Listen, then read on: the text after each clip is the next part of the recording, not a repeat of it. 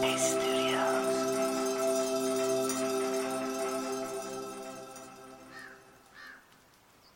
Hi, I'm Dora, and welcome to Radio Headspace, and to Wednesday. So, most mornings, I have a rising ritual or a few things that I like to do to really help set the tone for my day. Since I've started working at Headspace, I've started to meditate way more. And as a way to deepen my own personal practice, I've stopped using music or any guidance in my meditations.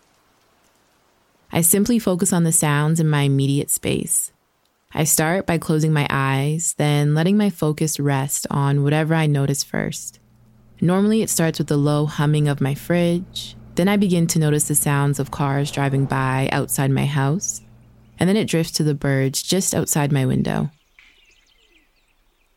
The more that I focus, the more aware I become of the interesting sounds and things around me. It reminded me of this phenomenon that I learned while in university, called the reticular activation system.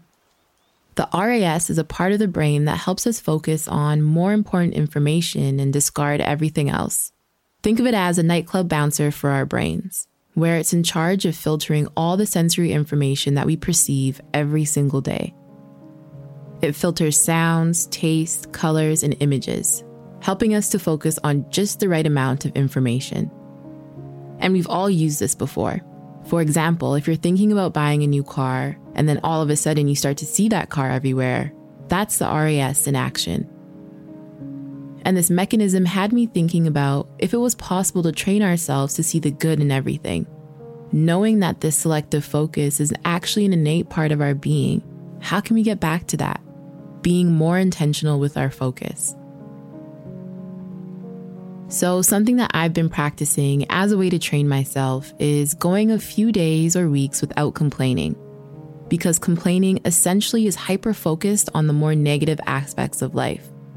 Growing up, I watched how complaining and gossiping was a way to create connection. And now that I'm older, I'm learning that this creates a false sense of community with others. Not only that, but it doesn't feel good in my mind and body to complain. And what's interesting is that there's science behind complaining. There's certain chemicals and neurotransmitters that fire when we complain, and there's also a temporary endorphin boost that we get, which is why we can get so caught up in focusing on what's not going right. Initially, when I started to challenge myself to complain less, it was actually really hard because complaining has just become so much a part of my normal dialogue. Sometimes I wouldn't even be aware that I was complaining. But in the last year, what I've realized is that by meeting my complaints with a sense of curiosity and compassion, I found a new way to express my needs and even have more meaningful conversations. But don't get me wrong, there's still a time and place for a healthy rant or venting session.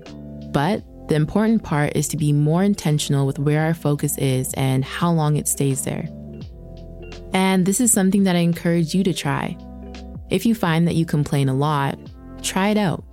See if you can go a few hours, days, or even a week without complaining. Something that's been helpful for me is coming back to gratitude. Like, what is it that I can be grateful for in this moment? Despite everything else that's going on, what's the silver lining here? When we can practice self-awareness and just notice how often we complain, we actually begin to rewire the brain and train the brain in a way where we're focusing less on what we don't have and more on what we do. So I'll leave it there for today. Thank you for listening, and I look forward to seeing you back here tomorrow.